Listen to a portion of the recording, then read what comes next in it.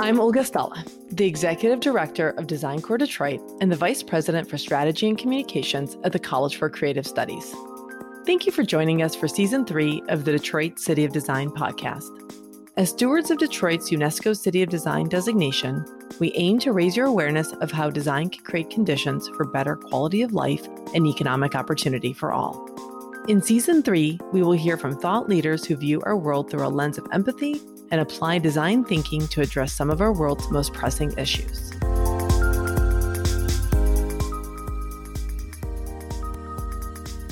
This episode has been made possible by the generous support from Foot Locker Detroit. Foot Locker is committed to their purpose to inspire and empower youth culture, not just through sneakers, but also music, arts, sports, and fashion. Visit footlocker.com to learn more.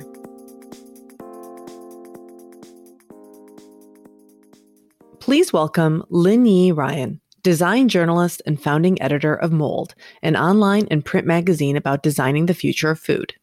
Lin Yi is a New York-based journalist and editor who has been writing about design for over a decade. Inspired by her work as an editor at Core 77 and the global food crisis, Lin Yi started Mold in 2013 as a platform about food design. In 2015, the United Nations issued a report warning that if we continue to eat and drink the way that we do, by the year 2050, when there are 9 billion people populating this planet, we will not be able to produce enough food to feed everyone. In today's episode, we are going to explore the role of design in the food system, how designers can help us address the oncoming food crisis, and why food activists should be working with designers. Please help me welcome Lin Yi Ryan. Welcome, Lin Yi, to the Detroit City of Design podcast. Thank you so much for joining us this morning. Of course. Thank you so much for having me. I'm so thrilled to participate and have an opportunity to speak to the great people of Detroit. Well, I am really excited to be talking to you because food is such an important issue here in Detroit, especially food access and food security and food sovereignty. And I know these are all issues that you have worked on through your work at Mold. And so I think one of the things, though, that we don't talk enough about in Detroit is where design intersects with these issues of food security and access, sovereignty, the food crisis in general. I'd love for you to help our audience better understand what that intersection is. Well, it's interesting because Detroit being the Motor City, the kind of template for our modern day food production system really comes from these industrial processes of, that are seen at their best in, the production of things like cars, where everything is kind of standardized and put on a system that allows for things to be modular and controlled. And as anybody who has ever dealt with like a pet, like a fish tank or something knows, or even tried to grow houseplants or start your own garden, you can't really control biology like that. And all the food that we eat is part of a living ecosystem. So the crisis that we're facing beyond the immediate crisis of food insecurity that has really swept our country during this COVID crisis is the fact that by the year 2050, which is, less than 30 years away, the United Nations has predicted that if we continue to eat the way that we do, we will not be able to produce enough food to feed everybody. So imagine the compounding crises of climate change, of migration, of, and add to that the crisis of just literally not having enough food to provide for the exploding population on Earth. It's a real tinderbox and a real crisis of not only kind of a physical crisis, but I would say a moral crisis. Absolutely. And so then how can designers intervene in that crisis? What are some of those opportunities that you've been exploring through your work? Well, like all thorny problems, it's sometimes really challenging and very hard to understand how an individual designer or, a team of designers might be able to address something as complex, as thorny as the food crisis. But my argument is that designers who are professionally trained to work in interdisciplinary ways, to research across different discipline solutions, to frame the right questions, and hopefully are learning to design with people and other entities, are really, professionally equipped to offer solutions at different scales for the food crisis. So this can be everything from taking a look at the ways that your local community does or does not deal with organic waste and offering a kind of solution that works specifically for your community, to creating kind of a visuality around, to help raise funds for your local favorite restaurant that might be struggling during the kind of this pandemic, and thinking about how you might extend the tools of design to service your community, and that community can be defined in any way you see fit. I've been paging through Mold both figuratively and literally, and have just loved some of the examples that you have showcased, through both the print issues and also, on the website.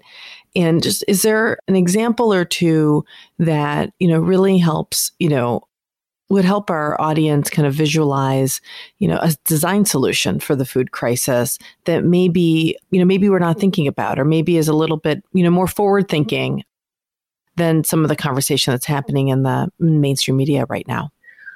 Well, I think that I'd like to start on a very kind of intimate scale for design, which is about how can design create products and relationships between people and the food that we eat. So, I think right now, most of us are used to going to a grocery store or a market or the corner store or whatever and getting something to eat, like a package, something often prepackaged. We have no idea where any of those ingredients come from. There's no storytelling beyond the fact that it's something that, is going to be hopefully delicious. We don't have any idea about the kind of nutritional density of that thing.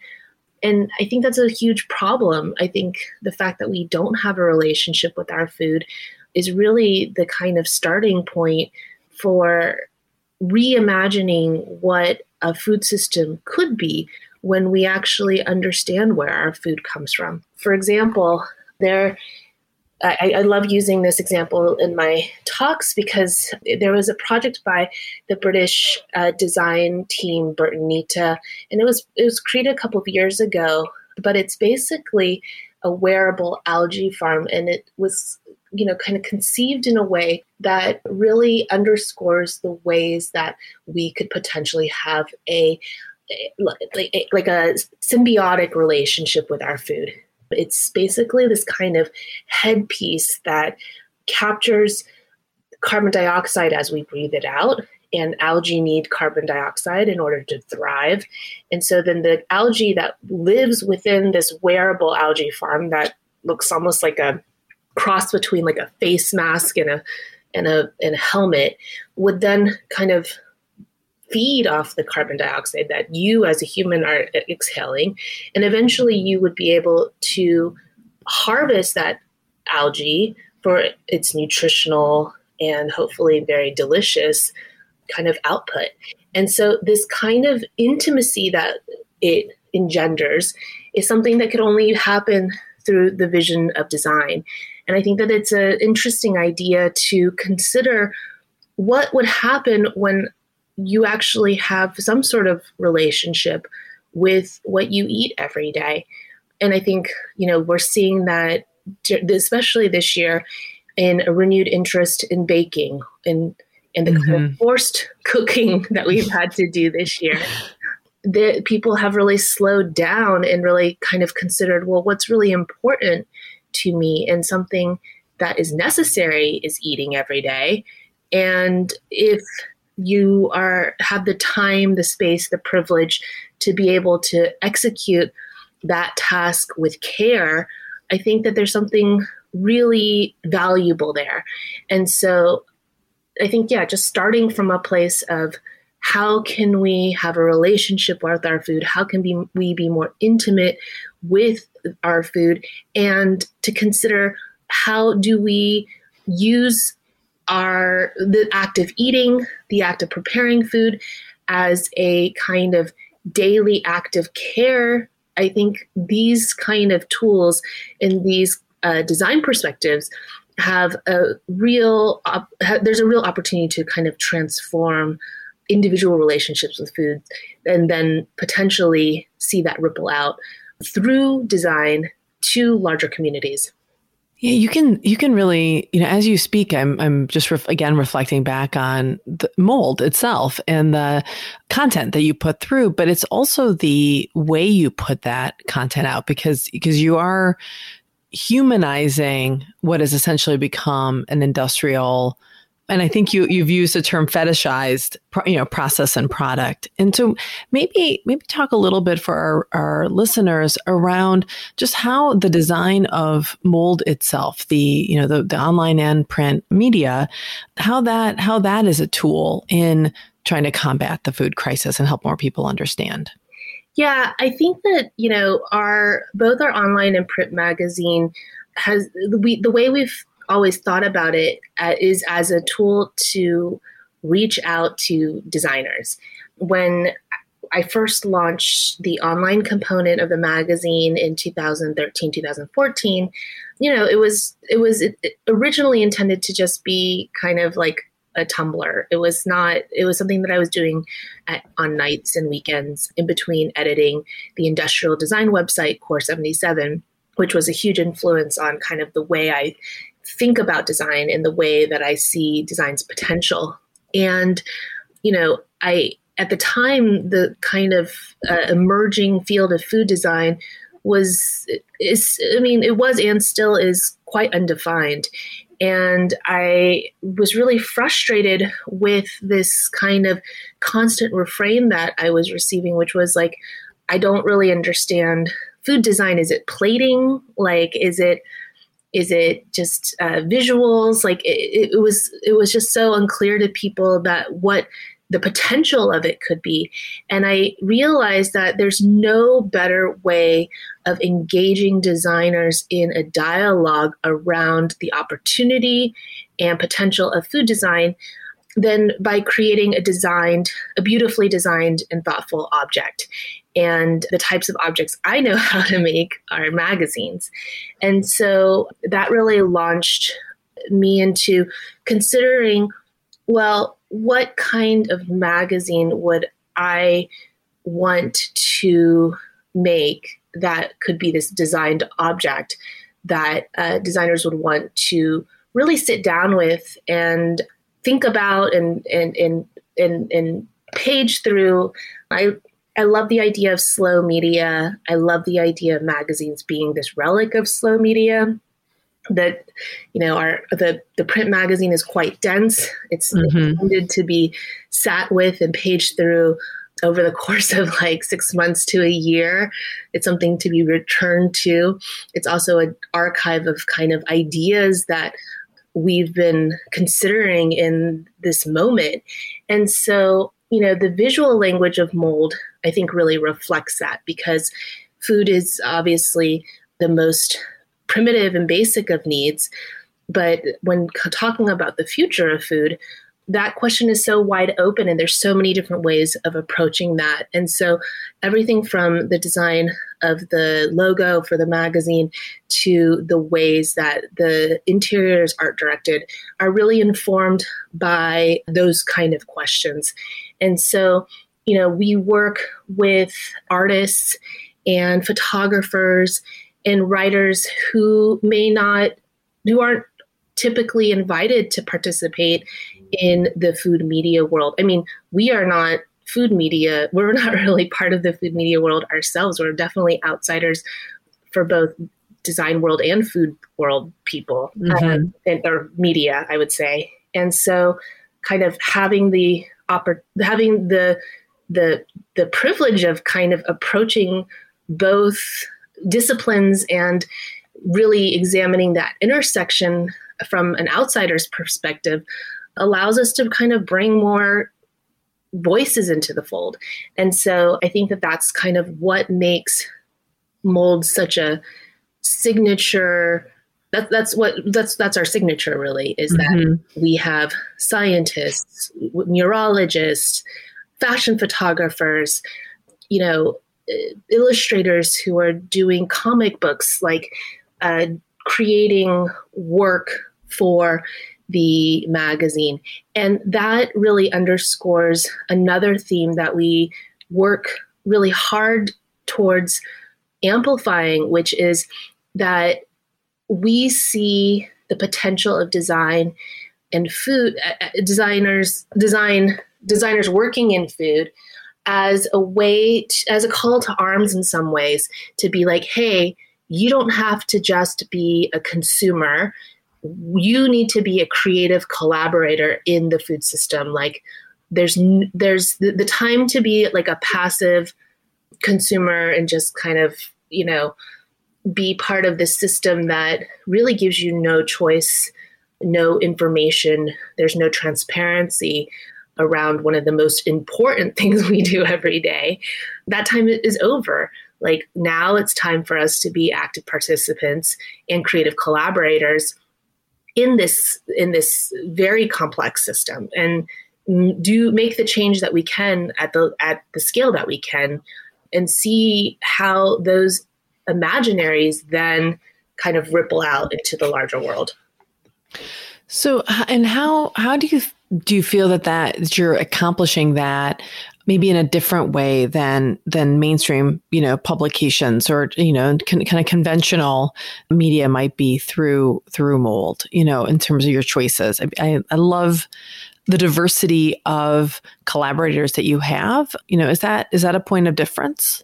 Absolutely. I mean, anybody who's ever made a magazine can attest to the fact that it's truly a collaborative effort to make a magazine. We have soil scientists writing about the importance of soil, and in the context of food and in a food and design context. We have farmers writing about how seed saving is a form of design.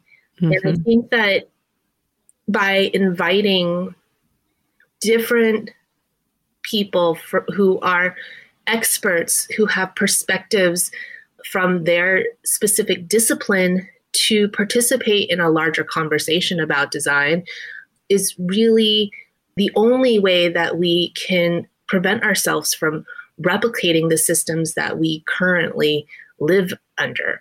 And I think that that kind of interdisciplinary approach is something that design excels at, that's actually taught in design education, and it should be leveraged in thinking about and addressing and coming up with solutions with the communities that are most impacted by this food insecurity, by lack of access, by environmental destruction because of monoculture approach to food production. This kind of call to design with communities is, I think, one of the most valuable professional tools that we have as designers.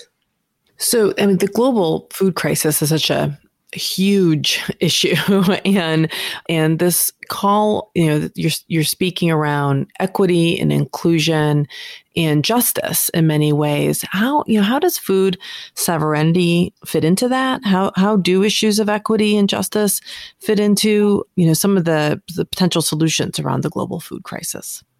I mean, that should really, justice and sovereignty should be at the foundation for any conversation that we have when talking about design being a solutions-driven profession. If we're not approaching the framing of our design questions from a place that is inclusive, from a place that considers and designs with the communities that are most impacted, then we're not doing our job. Like we're, that's not design.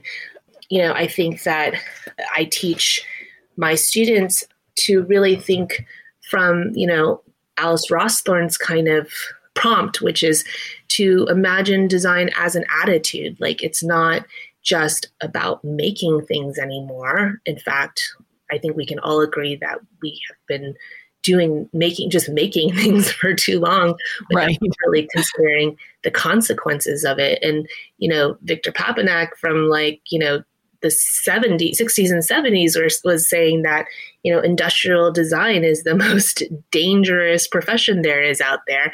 And his example was actually about cars. And so I think that I don't want to say we're too late, but I think that there is a real urgency around this idea of designing with. And again, I don't see the role of design as, offering this one-shot deal solution, silver bullet for resolving our food crisis. But what I do see is that design as an attitude, design as a tool can be leveraged to offer solutions with the communities that we care about, the communities that we live in. And again, community being defined in whatever way makes sense for the individual designer. But again, it requires a designer to design with and not design for. Yeah, we couldn't agree more here, both at Design Core and through our work with the Detroit City Design Initiative.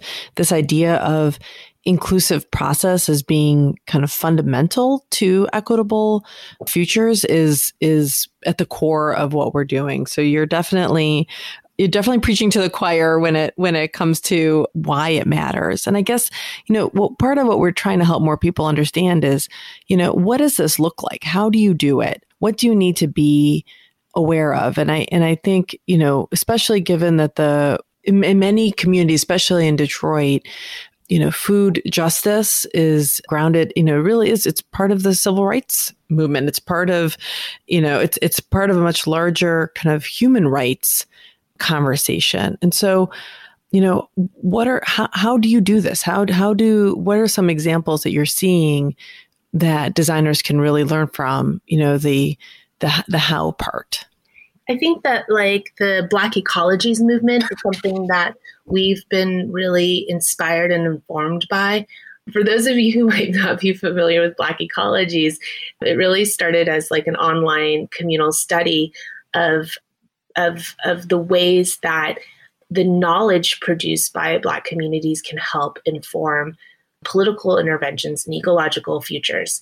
It's a way also of recognizing that Black communities and the African diaspora as a whole, in general, are more susceptible to the effects of environmental crises because of environmental racism. And so by designing with communities of color or communities who are most affected by the injustices that our food system has been designed to produce, I think it allows for a very grounding starting place for any designer to work from. And so it's not up to me from my apartment in New York City to tell designers in Detroit how to start working. It's really up to those designers to reach out to those in their community who might be really feeling the brunt of food insecurity and food injustice, to ask how to start, because the crisis that we're facing here in New York and in Brooklyn in particular, in my neighborhood here in Crown Heights, is going to look very different. And the solutions, therefore, will look really different. That's right. So I think just kind of starting from that place by asking those questions, by participating in your own community, again, however you defined it, is the most important starting place. That's exactly right. And I think often there's a predilection just to charge in and fix it. And, I think our whole conversation today has really been around, stop, understand what tools you have, but listen and ask and try to be part of something maybe that's bigger than just your own ideas. Absolutely. I mean, food sovereignty as a whole is about, giving agency to communities to define what is appropriate for them, as opposed to being like, oh, no, everyone needs to I'm going to put an apple orchard here, but maybe nobody in that community eats apples. Or, I'm a first generation Chinese American woman, and I grew up in Texas. And, I always laugh when I hear from these kind of tech bros who are talking about growing lettuce in a vertical farm, because I didn't grow up eating salad or lettuce. Lettuce is the least interesting vegetable in my mind.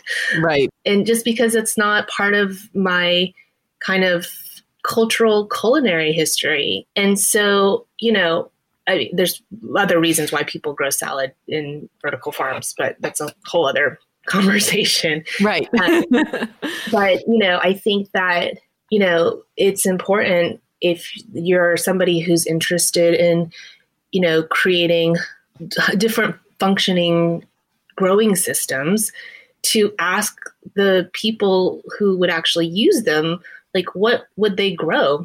Not everybody just wants an herb garden that grows basil or something. That's right.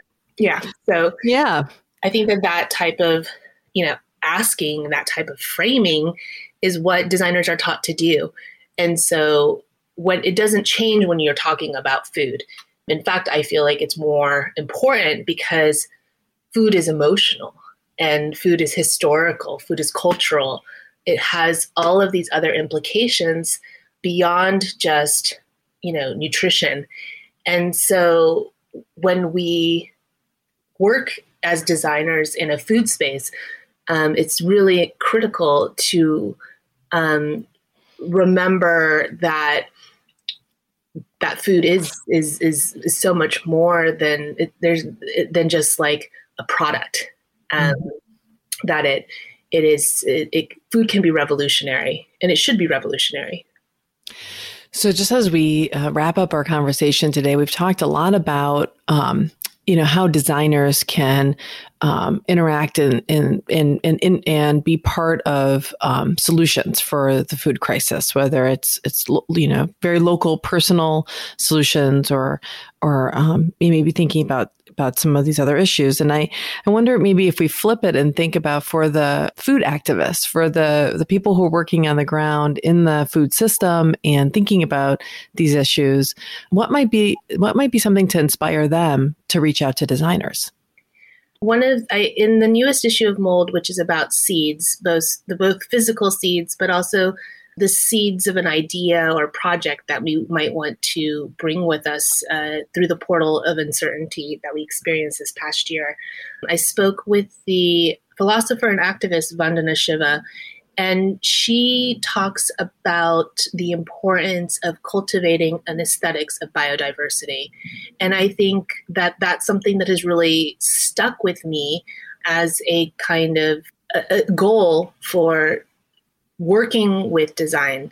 And I believe that those who are, working in food justice, food activism, can also take heed of Dr. Shiva's kind of vision of an aesthetics of biodiversity, because I think that, we as people seek beauty, and there's so much beauty in the world. And the power of leveraging a diverse type of beauty, whether it's in seed selection or produce selection, or in the visual culture around activism, and even, the market of selling and producing food. I think that all of these things are going to help us, again, have a more broad vision of deliciousness, of flavor, a broader appreciation for diversity as a whole. And so I think that that's something that designers could share with those who are working in the food justice space. Well, thank you so much, Lin-Yi, for your time today and for these just wonderful conversation. I really enjoy talking with you. Thank you so much for having me on your show.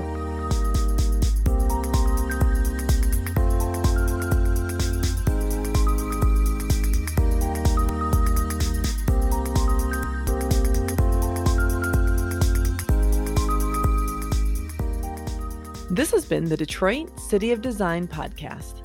If you like what you just heard, please share this episode on social media, via email, or by any other means.